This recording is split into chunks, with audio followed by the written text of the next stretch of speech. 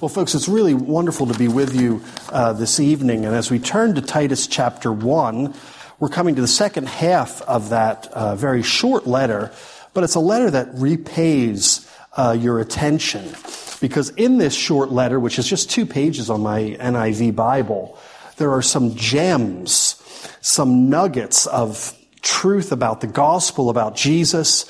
Unfortunately, Graham didn't give me those nuggets to preach on tonight, and it would be unfair of me to skip ahead to Titus chapter 2, verse 11, or Titus chapter 3, verse 3. But when we come to this second half of Titus chapter 1, it becomes obvious that the Apostle Paul has not been commissioned by the Crete Tourist Board. He hasn't been commissioned to tell Titus what a wonderful place he is going to, the beautiful beaches, the azure blue sky, the wonderful food, the very pleasant temperature and climate. Nor has the Apostle Paul been hired to create a congregational profile to attract a prospective minister. You know, the profiles that highlight we have a worshiping community of friendly, welcoming people who are eager to learn the Bible, eager to grow in faith. That is not what Paul is doing here. What he is doing is saying to Titus, I've got some things that you need to know as you commence your work in Crete. Titus, there are problems here. Let's read chapter 1, verse 10.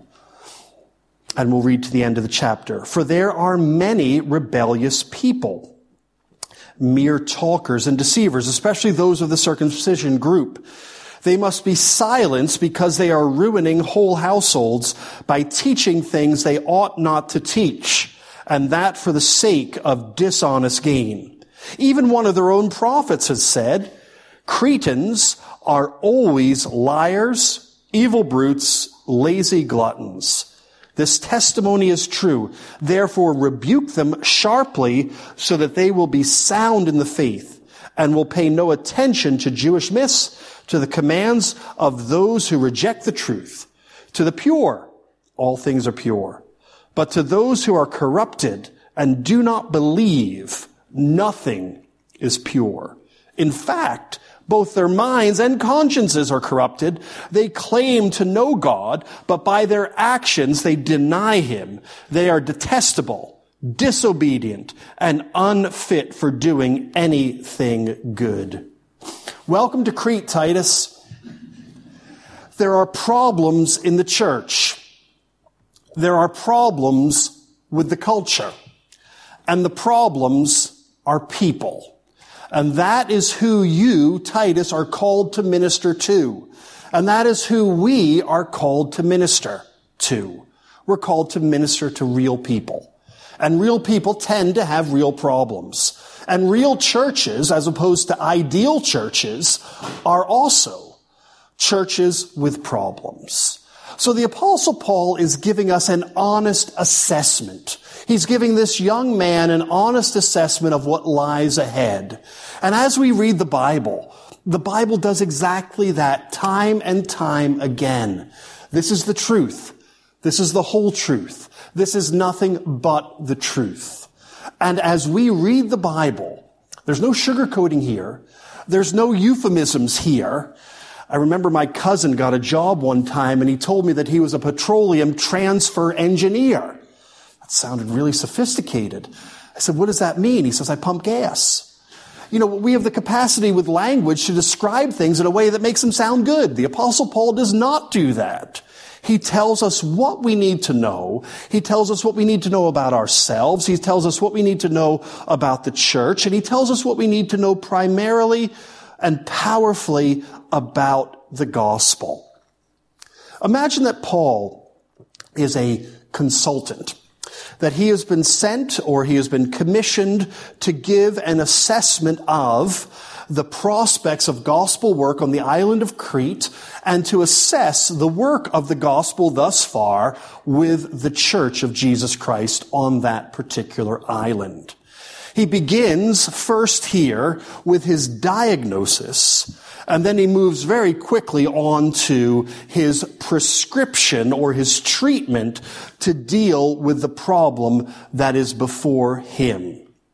So let's look together at these verses, and we will be referring a bit more broadly to the context here to understand how this fits with the rest of the letter and with the rest of the pastoral epistles. Now, the pastoral epistles are 1 Timothy, 2 Timothy, and Titus. And these three letters belong together. They're not just together in the Bible, they are sequential, but they have features that hold them together. Just a couple days ago, I was in Amsterdam and we were visiting the museums, I can't say the way they say Van Gogh. So that's, as an American, we always call him Vincent van Gogh. So the Van Gogh Museum. And as you look at these beautiful pictures, you can see the signature on the bottom of it that says Vincent. That tells us that he's the artist, Vincent van Gogh. But more than that, you don't necessarily need to see the signature because you see the style. You see the color or the brush strokes or the composition. And you can just look at that and you say, that fits with what I know about this particular artist. And as we look at these pastoral epistles from which we're drawing our lesson today, we'll see that the Apostle Paul has techniques. He's the artist, he's the author, and techniques that draw these three letters together. The content, the audience that he's writing to younger men in ministry. But also there's a technique that he has where in 5 different places in these 3 letters, he has a phrase that he uses again and again. And you only find it here. And we see this in Titus chapter 3 at verse 8. He says, "This is a trustworthy saying." And this little phrase knits together these 3 letters. And he's highlighting for us lessons of life, lessons of the Christian life. And not wanting to spoil the end of the story, but just if I read the rest of chapter 3, verse 8, that sets the scene for chapter 1 quite nicely. Because Paul is saying, this is a trustworthy saying, and I want you to stress these things, so that those who have trusted in God may be careful to devote themselves to doing what is good. These things are excellent and profitable for everyone. So this is a letter about doing good. Paul is highlighting this fact. And he says, if you want to understand, Titus, what your message and what your ministry is focused on, it's to, by the grace of God, is to produce a group of worshiping disciples of Jesus who are devoted to doing what is good. When we turn to chapter 1, we see a very different story. We see a very different description. We see a people who are described as those who are unfit for doing anything good. So how can we understand Paul's intention or his goal or the goal that he's setting for Titus?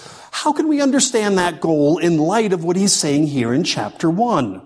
How can you end up with a people that are eager, who are equipped, who are zealous for good works, when you begin with a group of people who are detestable, disobedient, and unfit for doing anything good? Well, it's been said, I'm not a builder, but I've been told that if you want to build high, you need to dig deep. If you want to establish a well-functioning church of Jesus, if you want to establish Christians, disciples of Jesus, who are well established and growing in their faith, we need to make sure that the foundation is dug deep. We need to establish what the problem is, and then to understand how the gospel comes to solve and to address that problem. So what's the problem, Paul? What's your diagnosis of the Crete situation? Well, it's all about people. That seems to be the crux of the matter here. From Genesis chapter 3 onwards, that's the problem. We are the problem. People are the problem. What we think, what we say, what we do. You see, Paul is not unwilling to say the negative things that are necessary to get us thinking, understanding the right way of believing, the right way of living, the right way of doing what is right and good. Rebellious people, mere talkers, deceivers. They belong to the Jewish or the circumcision group. But the problem here is that these are the people that are in the congregation. These are the people that are part of the church. And these are the people that are taking a leading role in the church, and they're speaking. They must be silenced because they are ruining whole households by teaching things they ought not to teach, and that for the sake of dishonest gain. So problem number one is this group of professing Christians. They are professing Christ, but what they are speaking is that which is contrary to Christ. And Titus, young man, is being sent on a mission to sort out the problem with these disobedient, malicious talkers. So you see, what we believe is important. If we believe the truth, that is for our own individual benefit. But it's not just for our individual benefit only. If you believe the truth concerning Jesus Christ, that's for your benefit and for the benefit of everyone connected to you. Your family, your friends, the people that you go to school with, study at uni with, work alongside of, your neighbors. So possessing the truth is of eternal benefit for the individual, but is of a collective benefit for everyone connected to that individual. The opposite is also true. If you do not have the truth, if you do not believe the truth, if you do not receive the truth, that is for your eternal danger. Not only are you at risk, but you might inevitably put other people at risk. So you either have the truth or you don't have the truth. You are either a benefit and blessing to others, or you might be a curse to others. And that's what Paul is saying here. That these are people who themselves are deceived, and they in turn become deceivers of other people. This is why it's so important to know what the truth is. Wherever I go, it was Amsterdam, streets of Edinburgh, you will see people with, you don't need to know the language, but you'll see people with their stands of literature, and they're distributing literature that they'll tell you about the kingdom. They'll tell you about Jehovah. They'll tell you about the new world. The only problem is that they don't really know who Jesus is. The Jehovah's Witnesses have a zeal, but they don't have the gospel. So what they're doing is not just bad for themselves, but is potentially bad for others because they're sharing something that isn't right and isn't true. In the United States, there's a group of law enforcement agents called Secret Service. Now, these are men and women who are charged with protecting two things. The one that we know about more predominantly is that these are the people that protect the president, the Secret Service. But the Secret Service is also charged with protecting the United States currency, dollar bills, tens, 50s, hundreds. And the way that they train their agents is that they train the agents so well with the original, authentic bills. They spend no time training them with counterfeits. Because if you know what the genuine article looks like, if you see a counterfeit note, you might not know why it's a counterfeit note, but you'll know it's not the real thing. It doesn't feel right. It doesn't look right. It doesn't have the right color or the right texture. So if you know the truth so well, when you're confronted with something that's slightly wrong or completely wrong, you might not be able to put your finger on it, but you can say, well, that's what's wrong there, or that's what's missing. But you say, whatever they're saying, whatever they're preaching or speaking is not the truth. So there's problems in the church, and these are people that are speaking and teaching that which isn't right and that which isn't good. They're doing it for the wrong reason with the wrong motivation. But then let's look at the wider culture. Because you think, well, if there's problems in the church, what about the culture? Is the culture open to the gospel? Even one of their own prophets has said, Cretans are always liars, evil brutes, lazy gluttons. Again, this is not the tourist brochure that you want to publicize your idyllic Mediterranean destination. This testimony is true. This is what the people are like of the country, of the culture. This is what they are. They're promoting that which is false. They like to lie. They're promoting that which is evil rather than that which is good. Rather than being active and rather than being energetic and rather than being productive, they're much more ready to eat and to laze about. Titus, that's your target audience. These are the people that you're sent to preach to. These are the people that you are sent to proclaim the gospel to. And you might say to yourself, if this is what the church is like, and if this is what the culture is like, why bother? Why bother? What possibly can be achieved in such a circumstance? Well, let me give you just a little insight. I came to this country 27 years ago to study history, and I'm still a student of history. We often think of our own age. If you're a Christian here today, you might think to yourself, we are living in a tough time. The cause of Christ doesn't seem to be that strong. The church doesn't seem to be that strong. The culture doesn't seem to be that receptive. Those who are outside are many. Those who are inside are few. Those who are outside are vocal. And maybe those who are inside might be a bit timid. Let me just give you an insight into what England, Scotland, Great Britain looked like at the beginning of the 18th century, 200 plus years ago.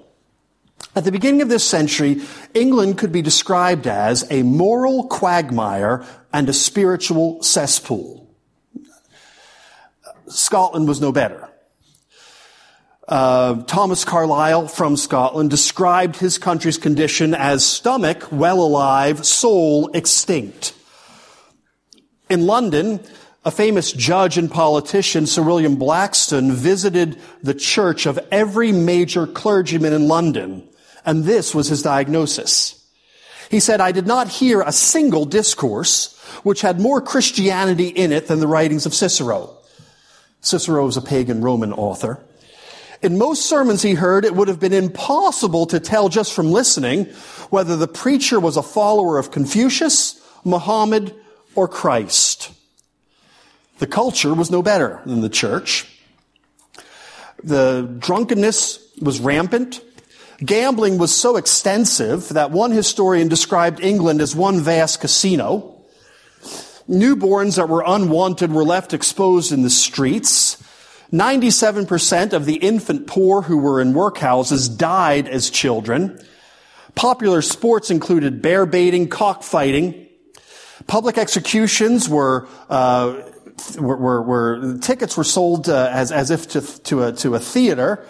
The slave trade was booming. And Bishop Berkeley, again a famous philosopher and religious figure of the time, he said that religion and morality in Britain had collapsed to a degree that was never known in any Christian country. What a remarkable state of affairs. The beginning of the 18th century. And you say to yourself, well, what happened? What happened in such a place at such a time? Was God able to do something in that setting?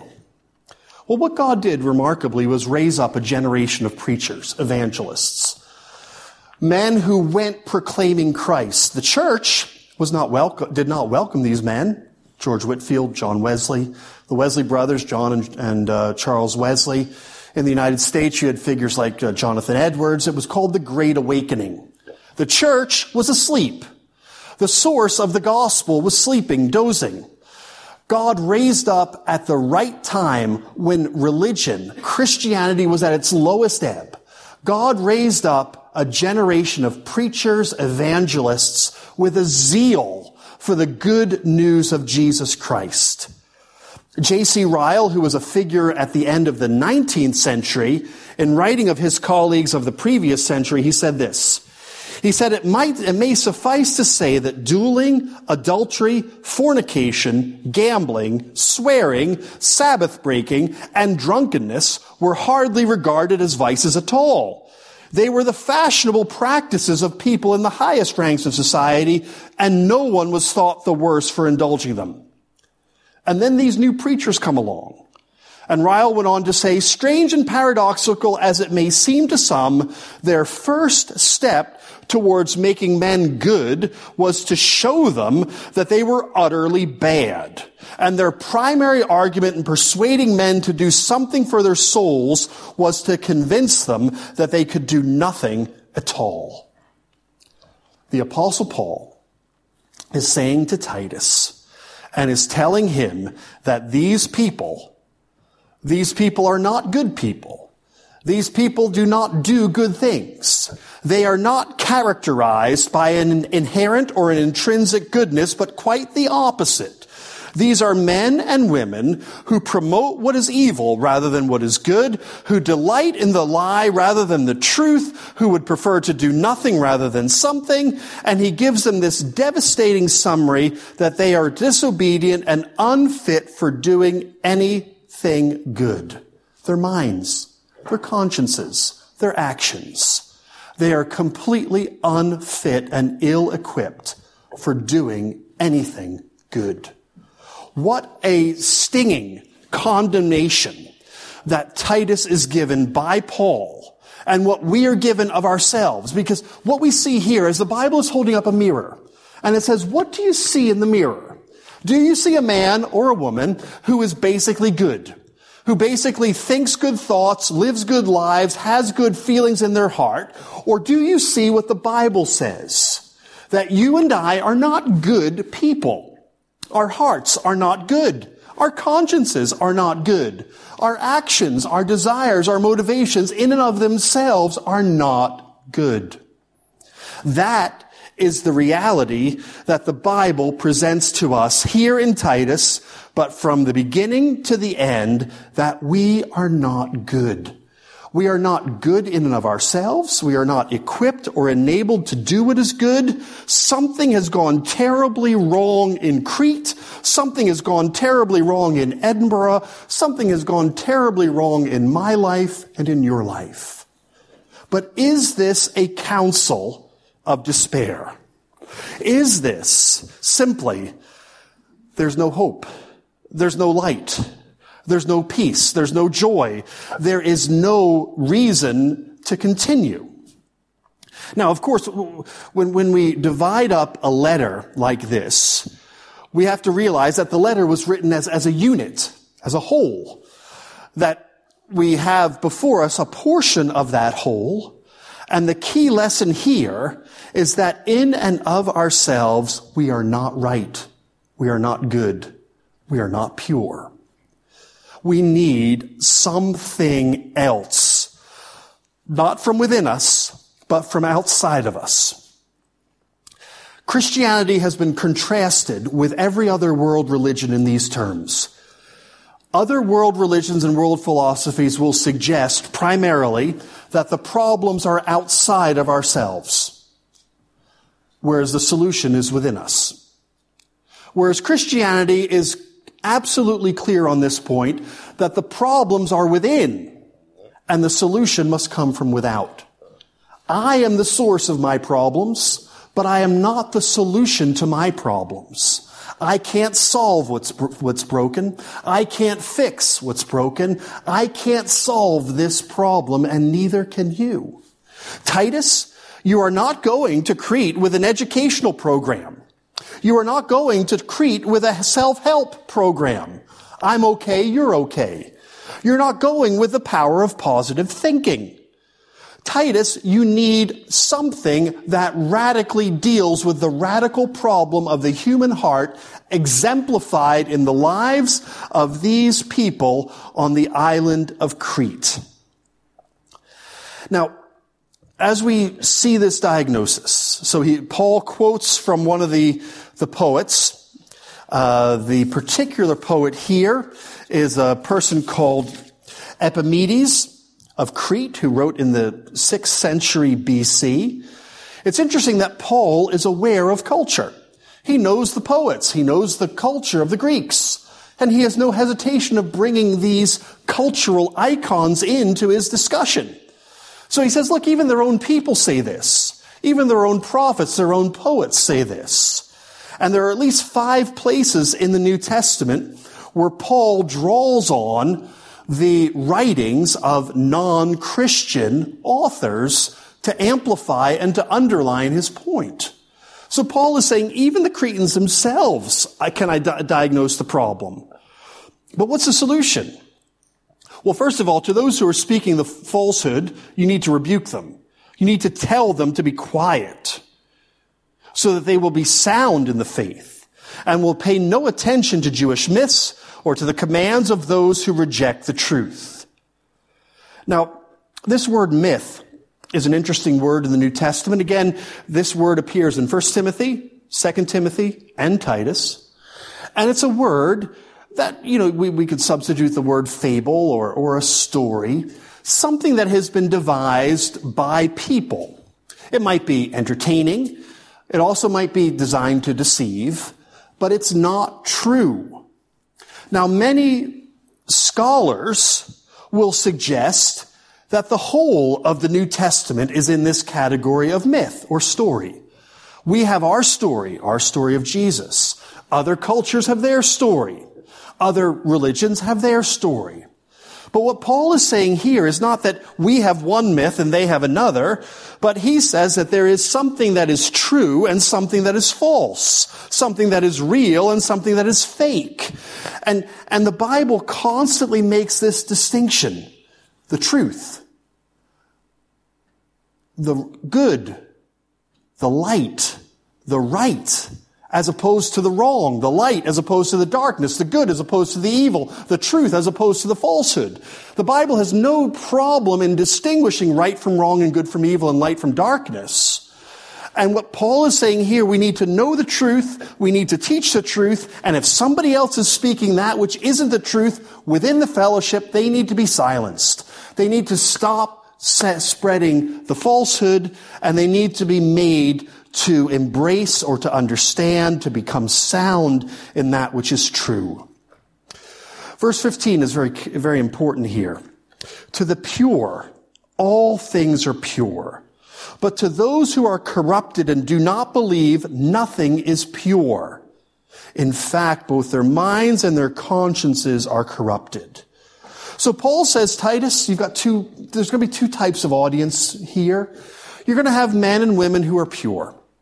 They have pure minds, they have pure hearts. That's not something that's intrinsic to them, but their hearts and minds have been made pure through, as we'll see in chapters 2 and 3, through Jesus and through his gospel. And there are those who are corrupt. Their minds are corrupt, their hearts are corrupt. And the difference between these 2 groups is not education, is not upbringing, is not socio-political class, but the difference between the pure and the corrupt is faith. Those who believe and those who don't believe. Those who believe the gospel are pure. Those who don't believe the gospel are corrupt. Because the gospel makes the impure pure. The gospel makes the unclean clean. The gospel makes the corrupted incorruptible. That's the power of the gospel of Jesus Christ. That's what God can do. So God can raise up George Whitefield or John Wesley. God can raise up godly preachers and evangelists to go to England and Scotland, to the new colonies, with the message of the gospel. So this spiritual cesspool can be transformed, not because of educational advancement, not because of social engineering, but because of the power of the message of Jesus Christ. So tonight, if you're not yet a Christian, this is God showing you in a mirror what he sees. You see, we're good at covering up. You wear a nice suit, you wear a nice jacket, you can look the part. But God sees the heart, God sees the mind, God sees the conscience, and without Christ we are not pure, we are not good, we are not right. But with Christ, you see, that's the key. Jesus is the key here, and faith in Jesus is the transformation. That the corrupt can become pure, that the evil can become good, that those who are detestable, disobedient, and unfit for doing anything good can become. Listen to this. In verse 14 of chapter 2, or we'll talk in verse 13, while we wait for the blessed hope, the glorious appearing of our great God and Savior Jesus Christ, who gave himself for us to redeem us from all wickedness and to purify for himself a people that are his very own, eager to do what is good. That's the gospel. Unfit for doing anything good, eager for doing good. Where do you find yourself this evening? Or have you had this personal encounter with the Lord Jesus?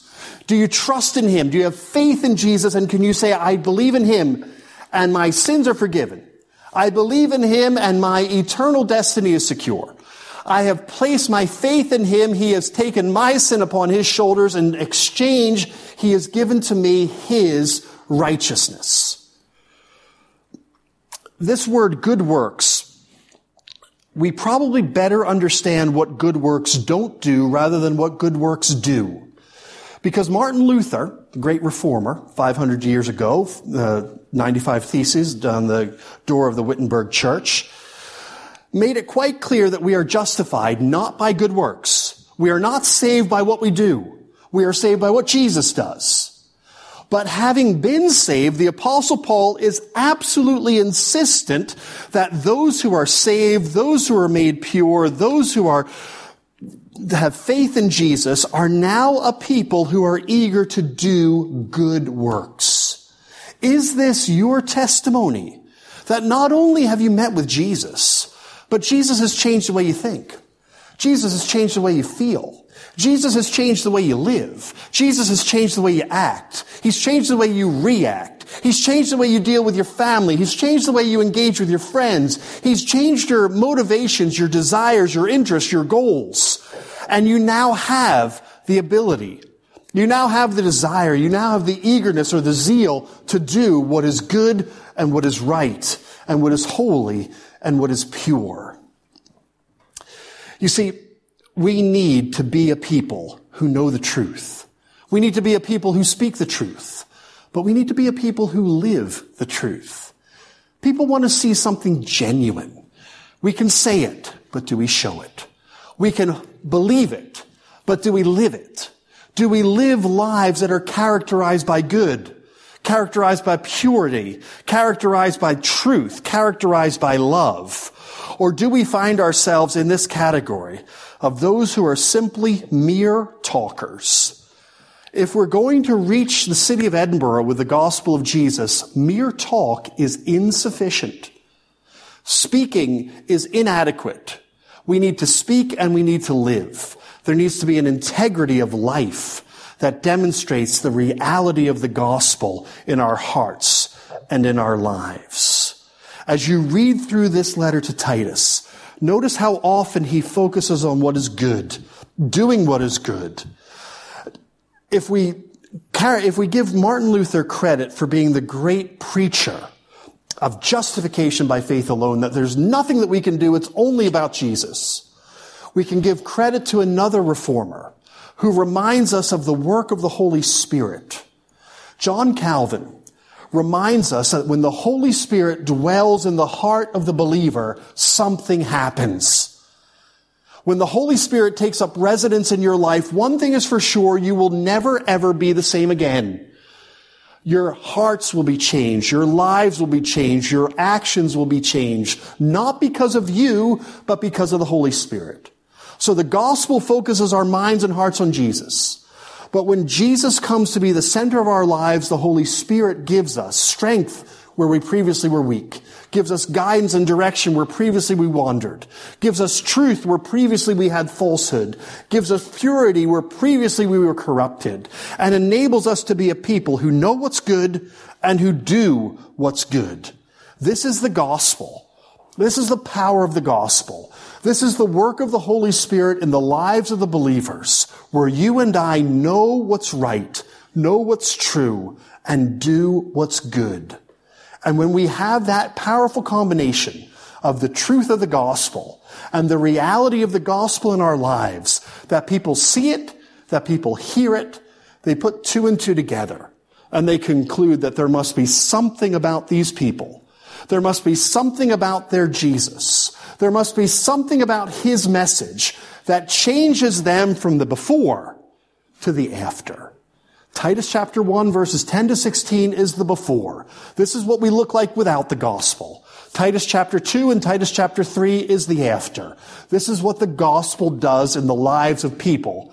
And it's the same people, but they are different because they've come to know and to embrace the gospel of our Lord Jesus Christ. Let us pray. Father, we give you thanks for your goodness, your grace, your love, your mercy. We thank you for your gospel concerning your Son, Jesus. We thank you for the power of the Holy Spirit to take that which is corrupt and to transform into what is pure, to take what is false and to transform into what is true, and to take what is evil and to transform into good. We ask, O Lord, that we would demonstrate the reality of the work of the gospel in our lives, that we would be eager, zealous to do what is good, that we would be equipped to do what is good, that we would speak and act in a way that we commend our Savior Jesus. For any, Lord, tonight that are not yet committed to Christ, who do not yet have that faith, might they see that picture of what sin really looks like, of what evil really looks like, about what the corruption of the human heart looks like. And might you convict them of sin, but more importantly, might you convert them to Christ, where they see Jesus as all that is pure, all that is good, all that is right, all that is lovely. And may they find themselves attracted to him. For those of us who can testify that we know him, that we've come to meet with him, may our lives be filled with joy, filled with peace, and filled with love, as we give you thanks in the name of our Savior Jesus. Amen.